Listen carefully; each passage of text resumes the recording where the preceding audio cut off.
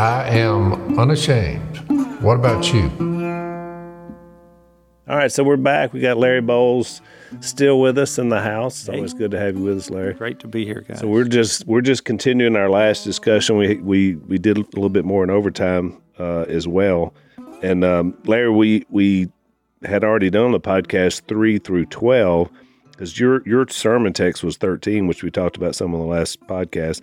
But I want to get your take on starting in verse 10, this idea about that it's the salvation is bit that, this has been talked about. This has been looked at throughout all time. That kind of hits your wheelhouse. My goodness, yes. I love the first 3 words, concerning this salvation. Yeah, in verse 10. Oh, my goodness. And this is what Peter's focus is. And we talked about how he's moved from the Lord has moved him from a purely Jewish audience now into a Gentile thing. And so he is out of his comfort zone, out of his wheelhouse a little bit, but he understands that it is the exact same gospel. It's the exact same salvation. And he begins in much of the same way that he approaches a Jewish audience, and that is with prophecy. And as we deal with Muslims that are coming out of the Middle East, Northern Africa, most all of them accept as truth the Old Testament because they love the Psalms and they love the prophets and all of that. And so Messianic prophecy is the thing, because my one thing is the deity of Christ. When they move from the idea that Jesus is a prophet, which they do hold he's a prophet, but he can't be God. When they get their mind around the fact that this is God in the flesh, the Creator stepped into his own creation, that this is God, not God doing miracles through a man, but this is God in the flesh doing miracles. That's who this is. And going back now into all of the, I love it on the road to Emmaus where Jesus says, beginning with Moses and all the prophets and everything, all the Psalms, he goes through every verse pertaining to him. And all of this stuff is by him and for him. And he just flips open the Bible and he's like, all of this is about me. What I love about this, who spoke of the grace that was to come to you. This was, Jesus coming to earth was never God's fallback plan. It was always. And he makes that point at the end of that section of 13 through 21 that this was always going to happen, that Christ is being revealed in that. And it is those that were bringing this message, these voices of these prophets, searched intently with the greatest care, trying to find out what the circumstances were, because God is speaking through them in this voice of prophecy, and they're not even hardly connecting the dots. Okay, but here's Jesus talking about Moses or whatever, and he said he received it with joy, even though he didn't understand everything about it in his day. He was chosen before the creation of the world. The foundations of the earth, you bet. Just think about that. You're like, man, yeah, what an idea. and so who is speaking in these prophets? Who is it? The Spirit of Christ. And what is he speaking about? Himself. The person of Christ. This is the pre-incarnate Christ speaking about the post-incarnate Christ. And all of these so that moments. And so here's God himself will give you a sign so that, this virgin is going to give birth to a son so that all will believe and understand that it's God doing this. He sees the end before the beginning. And that's what Messianic prophecy does. That's right.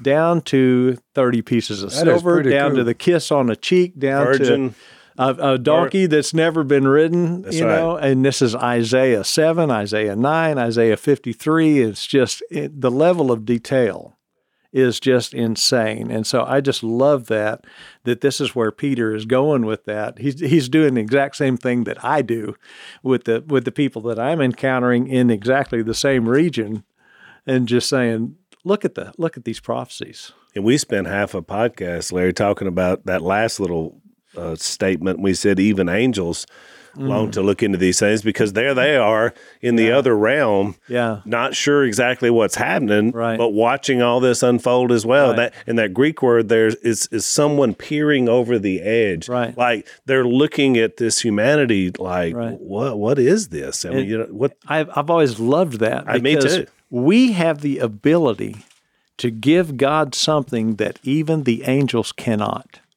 and that is faith and trust. Because they can't use faith or trust. They're looking at him. They're seeing him. They're in his presence.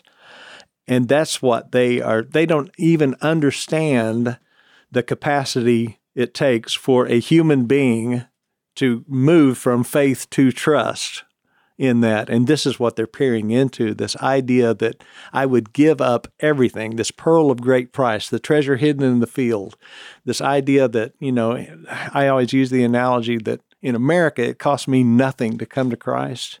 But these people coming out of Afghanistan and Iran, it cost them absolutely everything. Yeah. Every relationship, and it's just Matthew 10. Because they're kicked out of their family setting forever. They've got their own family trying to kill them and to restore honor in that family. Right. That's the culture that they live in. Yeah. Well, I was going to say what made me think of the work you do with people in Iran and Afghanistan. In that same vein, when Peter, when he got down to verse 22, when he said, now that you have purified yourselves by obeying the truth, so that you have sincere love for your brothers, love one another deeply. And it made me just think of how his attitude had changed towards people. And so I went over, and you remember what happened in Acts 10 when Cornelius, you can read the whole thing in your own time, but had a vision, and he's like, you need to talk to Peter. And so when Peter finally had this conversation with Cornelius in verse 26 of chapter 10, Peter made him get up because Cornelius fell at his feet in reverence. He said, stand up. I'm only a man myself. And talking with him, Peter went inside and found a large gathering of people. He said to them, you are well aware that it is against our law for a Jew to associate with a Gentile or visit him. But God has shown me that I should not call any man impure or unclean. And so then he goes on to say in verse 34, Peter began to speak, I now realize how true it is that God does not show favoritism, but accepts men from every nation who fear him and do what is right. But you got to remember, this is the same Peter who there was a big argument in Galatians. Where's that out? Galatians 2, I think. Galatians 2, because they were wrestling with this. And what I was going to say is really what the world is trying to do in bringing people together in various ways, from riots or, just from movies and commercials and, if we could all be on the same plane, really only happens in the new birth in Jesus. I mean, you find this sincere love for people just because they're people. And it made me think even before this, you remember in Acts 9 when the Lord told Ananias to go to Paul. And it's almost comical because Ananias is like arguing with the Lord. So are you sure, Lord? Yeah. In Acts 9, I know this guy. Do you know how bad this guy? Yeah. In 10, he says the Lord called to him in a vision, Ananias. Yes, Lord, he said. The Lord said, go to Straight Street and ask for a man from Tarsus named Saul, for he is praying. In a vision, he has seen a man named Ananias come and place his hands on him, restore his sight. And that's what I'm going to say, that it's not about us, to go back to your point on the last podcast. It's about what the Lord is doing in us. Ananias said, Lord, I have heard many reports about this man and all the harm he has done to your saints in Jerusalem. I mean, he's literally saying, Lord, you don't know what you're doing here. Right. This is not the guy. Again, we're trying to control the outcome. It's a bad hombre. Yeah, and he's come here with authority from the chief priest to arrest all who call on your name. But the Lord said, go. This is my chosen instrument. And now to Ananias' credit, when he did go, he said, Brother Saul, the Lord Jesus, who appeared to you on the road as you were coming, has sent me. So he did surrender. But I I thought that was a necessary vein to talk about, in that you see the transformation that happened in Peter's life. Same thing. We all have, favoritism tendencies in life, and our culture only accelerates that. Right. And Jesus, through his death on the cross, tore down those walls, but you actually just see how God works, that every single person is valuable. When you said that, he's always looking for the one. Yeah. And it doesn't mean what country they're from. Right. It's the one. It's the one. Paul says something very similar. He says, I now no longer know anybody by the flesh, but only by the Spirit. I just don't see people that way anymore. And that's the point that Peter makes in 1 Peter chapter 1, verse 17. He says, since you call on a Father who judges each person's work impartially. He's not a respecter of persons. Mm-hmm. Right. He doesn't see the way we see. And that's what I was saying, the idea that when he becomes our life, our eyes become his eyes. We see things the way he sees them. We talk about, everybody's always trying to get, what they need to be delivered from and that sort of thing. And you try to stop it in your own strength and in your own power, whether it's addictions to this or that or whatever. And you resist it. Whatever I do in the flesh only strengthens the flesh. When I say I'm not gonna, when I fail, I don't go back doing that to the same degree. Man, I fall off the wagon and you don't see me for 3 months, And so it's to the same level I try in my own strength, to the same degree that I fall. What I need is, for me to be delivered from something, it's not limiting my access to it. It's got to be to the point, true deliverance happens when I don't want it anymore. When the desire of my heart is changed, and my desire is now not consumed. And this is his whole point here in chapter 1. This is what you inherited. That was the desire of your heart. It's that last, thing right here in chapter 1. You've been transformed, and now the things that you used to want anymore don't. That's true deliverance. Yeah. I'm only truly delivered. I mean, I know it's wrong, and I know I'm not supposed to want it, but I'm only truly delivered when that's not my desire anymore. I just don't want that. Yeah, and you even see that outside of Christianity and being a believer, just in people as they naturally mature. Right? I mean, you're younger, and the things that you think are so important. Right. 2 years later don't matter at all. Right. That what they once did. Yeah. Why? Because you've changed. Yeah. Because things change. That's why I brought up these two examples. I mean, you'd never think a murder of followers of Jesus would ever be the speaker of how to bring people to Jesus. Right. You would never think there was a racist who was alienating groups of people from following Jesus, now being the theologian on being a holy nation, right. Unity together, valuing, having sincere love. Yeah. I mean, he didn't just say have love, you're sincere. Right. Yeah. Sincere love. I mean, it's a special kind of love. The Lord's talking to Ananias, like you're talking about, to go see Saul. Yeah. And he's like, you go tell him that how much he's going to suffer for my name. That's because right. I'm about to become his life. Yeah. He's going to die. Yeah. I'm going to take him through my death, and he's going to become my instrument.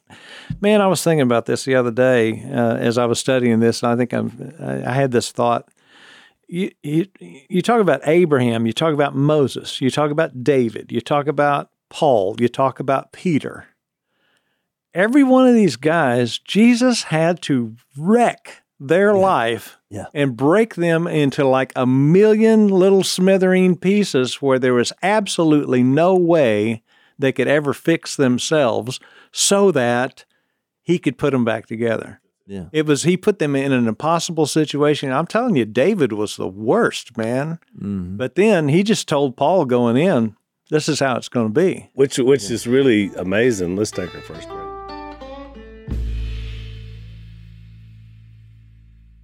Which is really amazing because we try to think we need to make Jesus and the gospel so attractive.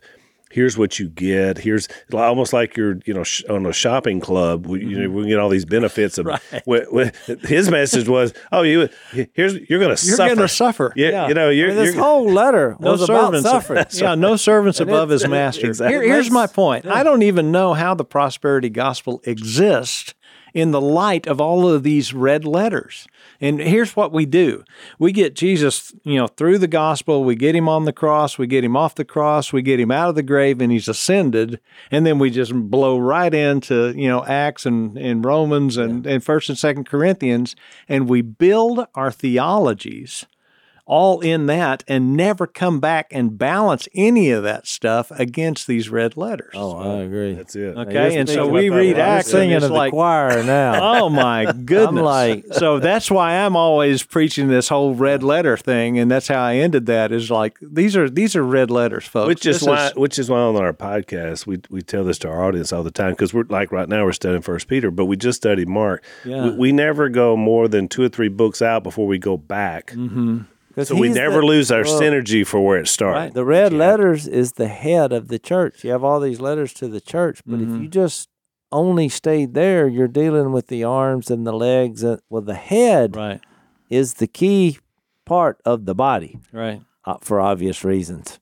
But we lose the total idea of losing our life. We're over here in the rest of the New Testament trying to save our life. What we're doing is we are constructing a new religion out of these texts. And if you look at all the Pauline writings, he spends the first every one of them, he spends the first half of the book telling you who you are now in Christ because you died. You've been crucified with Christ. You no longer live anymore. Mm-hmm. You forget. You're dead. You're doing CPR on a corpse when you're trying to fix yourself. Mm-hmm. Stop it. This is who you are in Christ. And then he tells you what to do. And the purpose of him telling you what to do is not to transform you into something. It is to reveal the transformation that has already taken place in you. The greatest secret in living the Christian life is simply accepting what you've always had in Christ from the very beginning. Well, Peter did the same thing. Look, the first 12 verses, there was no admonition for you to do anything. No. He was like, praise be to God. Yeah. He did what? In his great mercy. He's given us new birth. Yeah. You're like, well, wait a minute. I thought I did the new birth. No, he gave that to you too. Yeah. And he refines your faith. It's all these, the inheritance is kept in heaven for you. Right. He's keeping it. You didn't earn it. You didn't store it. And guess what? It's not here yet. It's being kept in heaven for you, and you're going to receive it when Christ is revealed. Yeah. That's his whole point in the first chapter of 1 Peter and the first chapter of 2 Peter. So when he gets to therefore, in verse 13, you need to stop and see what it's there for. Yeah. Exactly. So you mentioned a minute ago about Moses, and you also mentioned that in your sermon you preached, the I am idea about Moses before that bush. Mm-hmm. And I thought that was so powerful because I've taught that so many times, because Moses' life is in those 3 sort of 40-year quadrants. Mm-hmm. In that first 40, as you mentioned, he's raised in Pharaoh's house. He's God where you are a God. Yeah, right. And he has all this military training. He knows the best of everything. So he steps into his moment. Mm-hmm. And, of course, it's not there for him. Right. So then he goes through 40 years of raising sheep. Figuring out I'm not. Nothing. Right. And then everything he tells God he's not. Right. God says, I am. Which is powerful. And so then even that last 40 years is really amazing, because I call them the glowing years, because in those years, he spent enough time with the Almighty, he literally came out glowing. That's it. On several occasions. Glory in the veil. I remember preaching that. He's like, he's keeping people up at night. They got to put a veil over his face. It's like people are terrified. Exactly. But it so much makes the point. And I want you to touch on this, because you hit a thought I had never thought of before about the concept of the manna. In relationship to Jesus, which I thought was really powerful about that daily manna. So talk a little bit about that, because I thought that was a really powerful illustration. Yeah. And when Jesus says that he said, I am the true manna that comes down from heaven, and anyone who eats this bread will live forever, and this bread is my flesh that is given for the life of the world. And so I made the point that I also did it in John 15 when he doesn't compare himself to a vine. He says, I'm not like a vine. I'm the vine.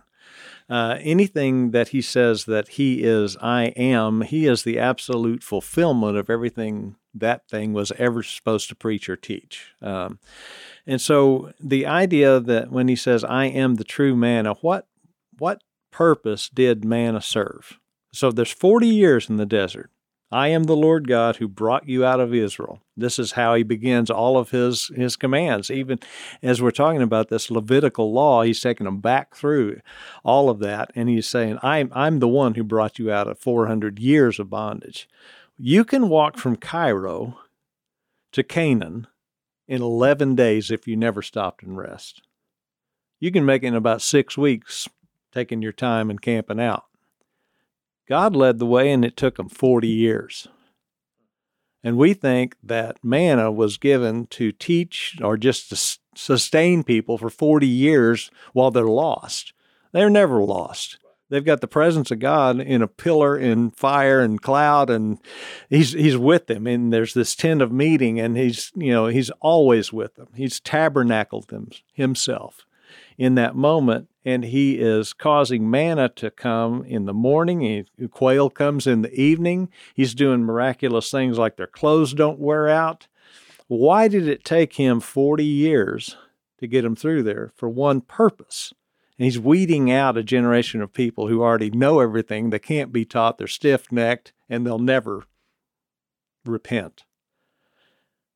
That's one purpose. The second purpose is to teach one principle, and that is that they have to go out every morning and gather that manna and eat it, okay? What happened if they tried to save it? It became infested with worms and maggots, except on the Sabbath, and then he did something supernatural. So if I took my Tupperware out there and tried to gather enough because I wanted to sleep in the next morning, I open it up, and guess what? It's worms and maggots. Everything that was ever meant to preach or teach, Jesus says, I am the fulfillment of. For 40 years, God made them go out, pick it up, bend over, gather it, put it in their mouth, chew it up, ingest it, and make it a part of themselves in order to teach one thing is utter dependence upon Him. Well, if Jesus is the fulfillment of all of that teaching, I am the true manna, then the Jesus I had yesterday is worms and maggots today. And I've got to gather him again, because relationships are moment by moment. Abiding in Christ is moment by moment. I keep that door open to abiding.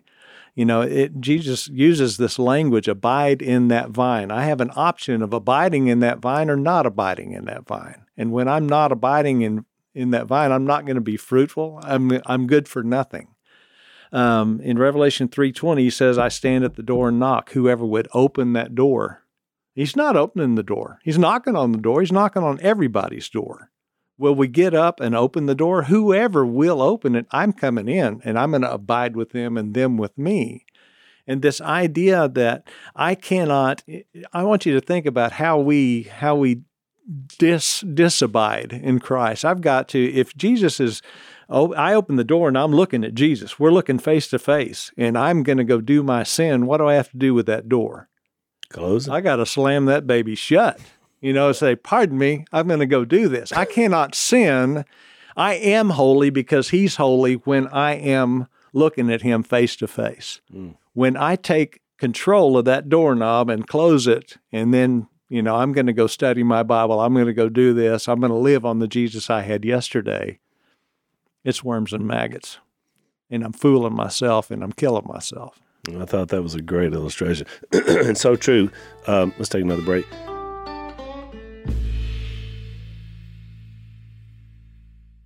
Because it really shows that, we study Hebrews, that shadow. I never thought about manna as being the shadow of the bread of life, Jesus, but that was another really good all those shadow. I am statements. Yeah. Go back and look. You're talking about It's the greatest nickname ever. Yeah. I am. Yeah. And that was the point that he was making to Moses. Moses begins to make excuses. I'm not smart. Well, I am your wisdom. Yeah. I'm not strong. I'm your strength. And he's like, well, I'm not very good with words. And he's like, dude, I am the word. Yeah. You tell him I am sent you. Right. Yeah. Yeah.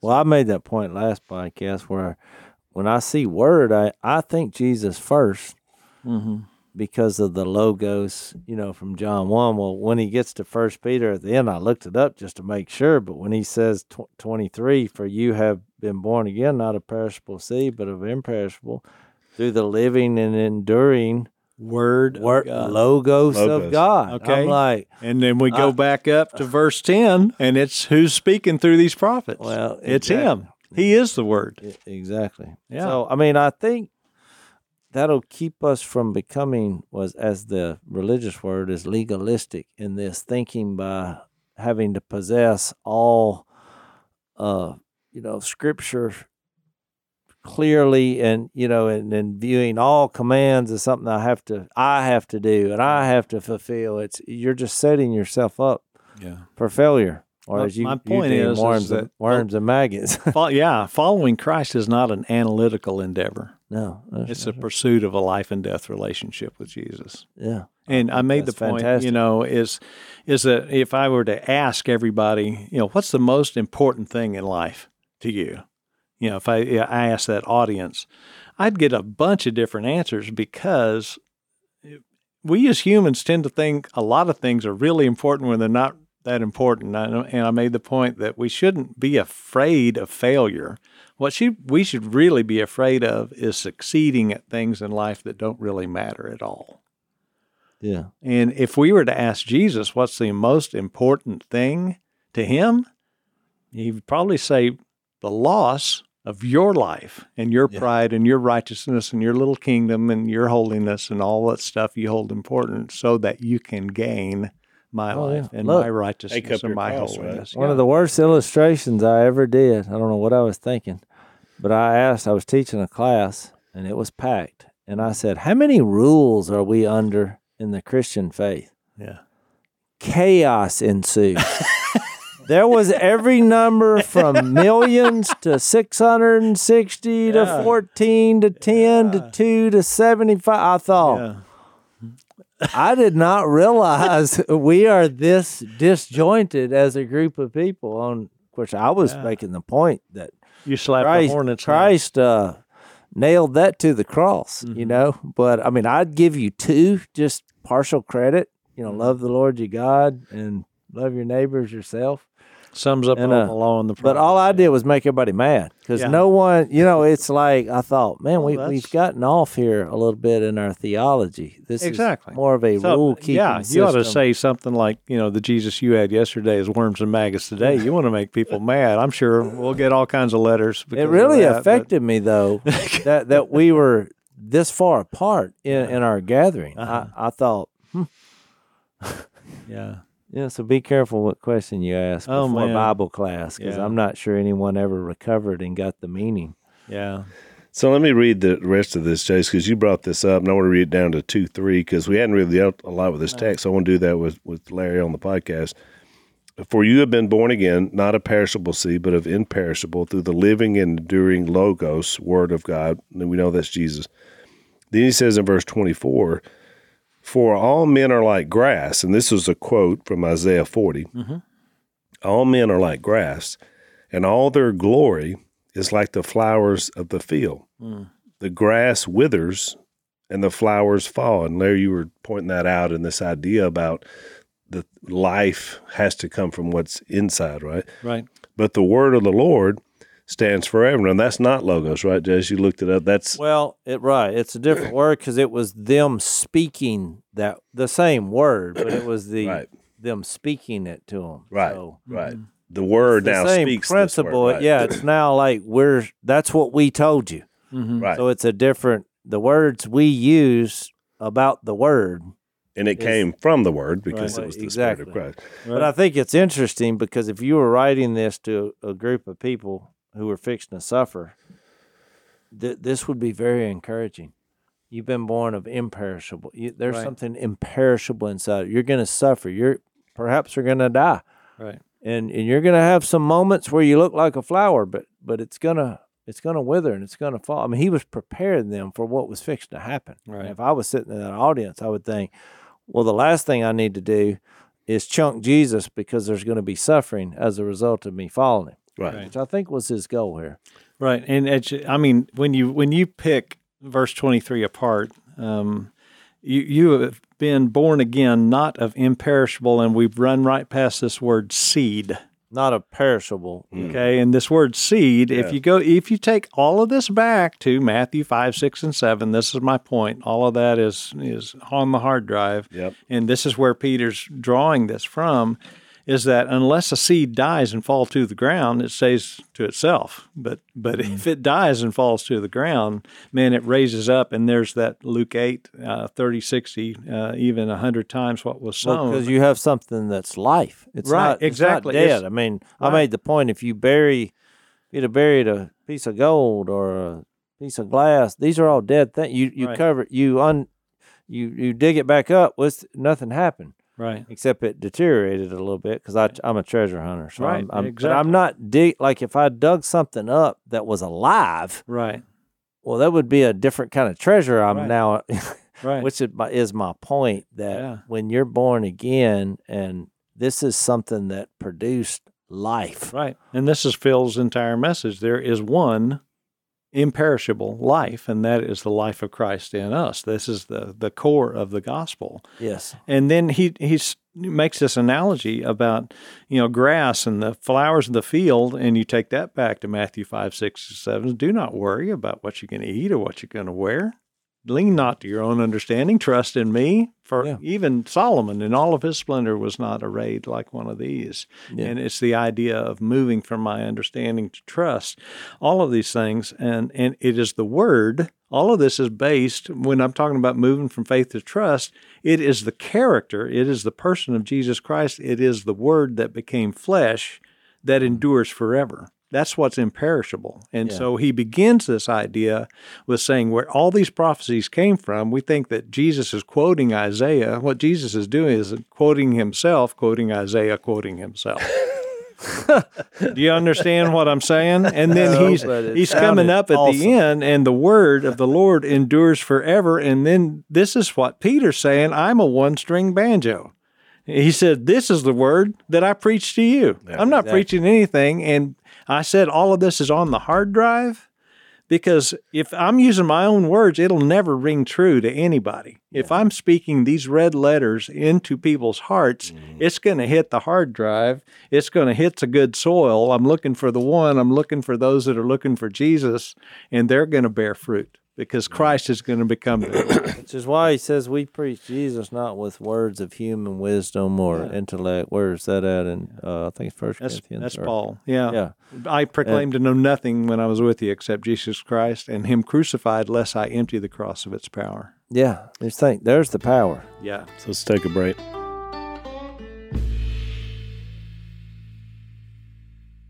No, I was thinking when you said that about seed too, because Paul takes that whole concept, same concept, but then he frames it with Abraham and faith. Right. The seed of Abraham. Seed of Abraham. You see it in Romans 4, you see it again in Galatians 3, and he goes back to that idea that his seed was as good as dead, that he had no heir, and yet by God's divine hand, that there would be a promise that would come if you believed in me. Right. And he opened that door up as that's the kind of seed that we're talking about with Christ. Right. And then it comes by faith. And so I love it. It's the same idea, but it's just told in a different way. But it's all over the Old Testament that it's there. And here's Abraham trying to fix it in the power of his flesh, in his own seed. And he's like, no, this is going to be an imperishable seed. That's right. And then he even said, okay, now, so you got the one seed, the son that I promised you. So I want you to go kill him. But then you get into this. Yeah, you talk about faith to trust, right? Exactly. When you get into royalty and the king and the seed that's passed down and the son that would come up, and how many thousands of movies are there about that, preserving the seed line and royalty. And then you had under the Jewish system, the priests and the regulations on who could be the priest. And you say, well, that just all seems complex when it talks about king and priest. But then when you read Hebrews 7:16, where it says that one who has become a priest not on the basis of a regulation as to his ancestry, but on the basis of the power of an indestructible life. That's it. That's an enduring word, enduring seed. Now that's Jesus. Trust. You say, well, why is he king and why is he priest? Why should I do it? He's indestructible. Yeah. Do I have your attention now? The one we're following and putting our faith in and singing to and singing about and sharing with every person, he's indestructible. Yeah. When that really gets a hold of you and you look around at, your pitiful self, no matter how much you work out or whatever, you're like, well, wait a minute here. There's an indestructible being out there that's historically accurate. We have a book you can read through history. You can go through his seed line. You can read other books. And his life is going to become my life. I mean, all of a sudden, I no longer live, and he lives in me. You're like, oh, that's what you're in on. Yeah, that's what we're in on. Yeah, he's indestructible. Yeah, I get that. Because we make thousands of movies about indestructible people who are not. They're not. But we love the idea of someone being indestructible. Yeah, we want to fly through the planets. We want to get run over, and then he's back again. Yeah. Can't kill that guy. You better shoot him again. And here's Peter knowing, it's been revealed to him that he's going to die, and this is what he wants to, I'm going to be killed, and I know how and when, and I'm in Rome right now, and this is where it's going down. And this is the message that he is leaving. It's the same idea that Paul says, to live is Christ, to die is gain. You can't kill a Christian, you can only change their address. You know what I mean? Because I'm not worried about how things turn out in this temporary world. And that's what Peter says here in chapter 1. He says, as you're living as refugees, as foreigners, as aliens in this permanent residence, and the idea, man, it makes me realize how long we've been talking about moving from faith to trust, because I think I mentioned this 50 or 100 episodes ago or whatever it is. But the idea that we don't have anything in our own capacity to do that, and the things that the situations God puts us in, and you mentioned Abraham, it's like, okay, so here's this long thing, and now you get Isaac. And you've got him, now go kill him. And I'm not sure what that journey was up to the mountain and the time frame. And I think we're in Hebrews 11, right. And then I talk about Noah. This thing went on for 100 years. 100 years. And everybody's mocking him. Every day he goes out there and he picks up that broadaxe and they're just yakking at him, for 100 years. And you don't know, again, it's like, Lord, I love you. Just please don't make me prove it. But over and over in Scripture, that's what he's doing. We're looking for evidence all the time of Christ in our life. Guess what he's looking for in us? Evidence. Are you following me? That's right. Do you truly love me? Is it real? Peter, do you love me? Do you love me? Do you love me? Mm-hmm. Yeah. The book of Revelation, man, church at Laodicea, you've just fallen, man. Go back to your first love. Oh, we're good. We got a lot of money. Yeah, we're wealthy. No, you're blind and pitiful and poor and wretched and naked. The very thing that Peter argued about Jesus dying in 2 Peter chapter 1, I think it right to refresh your memory as long as I live in the tent of this body, because I know that I'll soon put it aside, as the Lord Jesus had made clear to me. He said, they're going to take you down and kill you. Yeah. I don't know whether the writer of the book had said he was crucified upside down to make it. Well, history. Early church history says that. But, we think that Peter wrote this in chapter 5. It's a fellow by the name of Silas in verse 12. Silvius is actually his name. It's not necessarily Paul's Silas, but is the guy that they believe actually composed this, right? And so, very much the way the book of Mark is the memoirs of Peter, right? So, we talked about that when we studied. Let's take our last break. I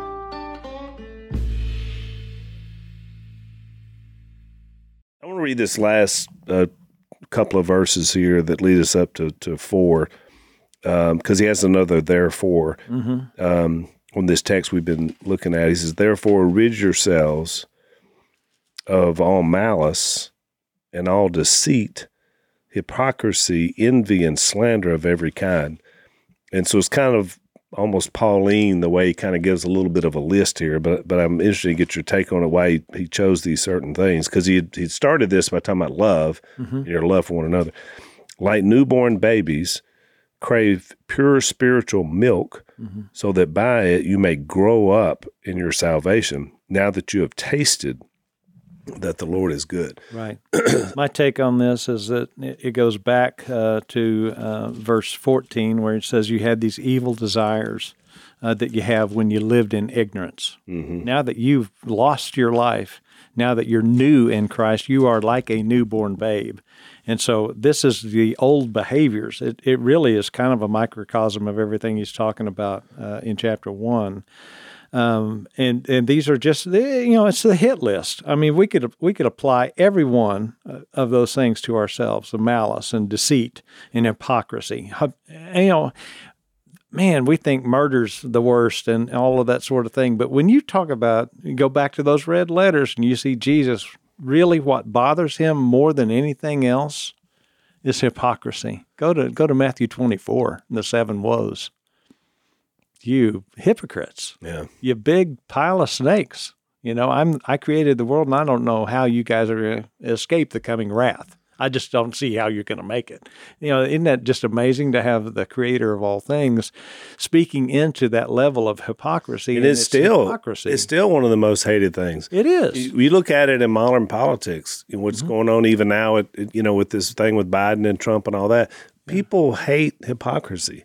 Yeah. If you say something, you make a strong stand, and then a month later you find out you're doing the very thing you said that you were blaming somebody else to do. People hate that. I mean, like, at our core of our being, it goes against it. And that's why, like you said, it's hardwired in the DNA. It is. God hates it first. He does. And and he chose the despised things of the world, the strong to shame the weak, or the weak to shame the strong, and anyway. What I'm saying in this is that the desire, he's making the point that the desire of your heart has changed because that your life has changed. You're no longer living, but Christ is living in you. These things are all inconsistent with the life of Christ. So don't run back to those old idols. Yeah, you're a new baby now. Exactly. And so you're craving pure spiritual milk. You may not be able to eat meat yet, but guess what? You have received a new life source. Right. And this is the thing that kills me. We talked about deliverance a while ago. I know this to be true in my own life. When the desire of my heart has been changed and transformed, where I have been set free from something I used to be drawn to, when I try to run back to that thing, He will not allow it to meet my need the way it used to meet my need. He's a jealous God, and He just won't let it work. That's why you see somebody who's, always drawn to drugs or alcohol, they have to go back and use 3, 4, 5 times the level, and it still never works for them the way that it did before they came to Christ. And so he's just not going to allow the things that used to meet your need to work for you anymore. He said, I'm going to do this so that the only thing that's going to work for you is me. Right. It probably explains why people, when they return back to an old life, the destruction seems to go pretty quickly, right? It does. And you probably saw that a lot as an EMT. And, I mean, a person who was, shouldn't have been as far advanced as they were, just because of lifestyle. Exactly. Right. Because you put chemicals like that in your body, it's going to kill you. Right. Meth is horrible. So destructive. The CR group, at WFR, man, they see it all the time and they work with that. Right. And Robert and I were talking about that. People that relapse and go back to using what they were and they'd been off it for a while, their body can't handle what they had built up that immunity to, and it kills them. Right. And it's in the same way, sin is toxic to us. We're allergic to sin. We're not built and designed for sin. So all of these things are they go against the truth that's written in us. Yep. This is truth in life.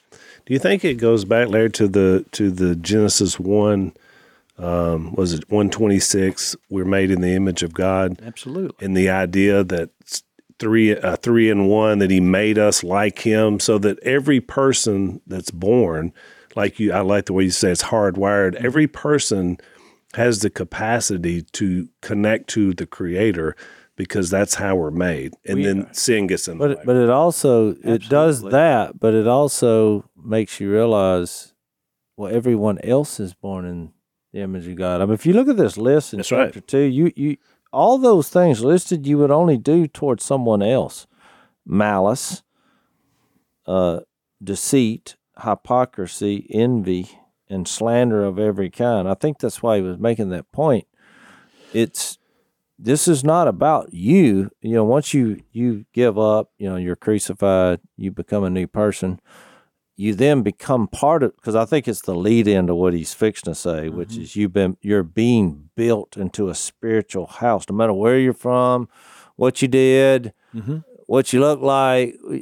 You're all together coming with Jesus as, you know, the foundation, but you're offering spiritual sacrifices, acceptable. You're a holy priesthood. I mean, then he goes on, like in verse 9, you're a royal priesthood, a holy nation, a people belonging to God, that you may declare the praises of him who called you out of darkness into his wonderful light. You were not a people, but now you're the people of God. I mean, I think he recognized even in his own life, there was a time where he would put people into boxes based on where they were from or what they thought. Well, he's definitely leading into community, which is where he's headed with the people of God. Well, I just noticed, I mean, there are evil desires, and we're always putting on the new and putting off the old. I mean, that happens when we come to Christ. I think that's what he meant when he said you purified yourselves. I mean, Jesus did the purification, but it was, in Jesus, you're now deemed pure because of what he did. Because he's pure. Yeah. Because but it's a different kind of motivation. Then you're looking at people and realizing,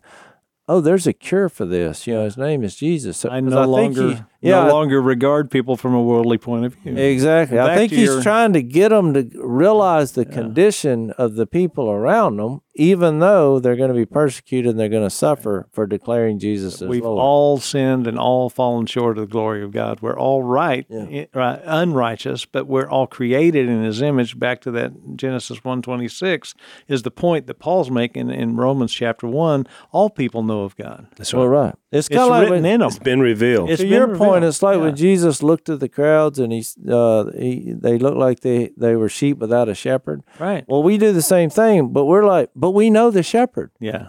Because you're wanting to introduce, the people to the shepherd, which is what we're doing.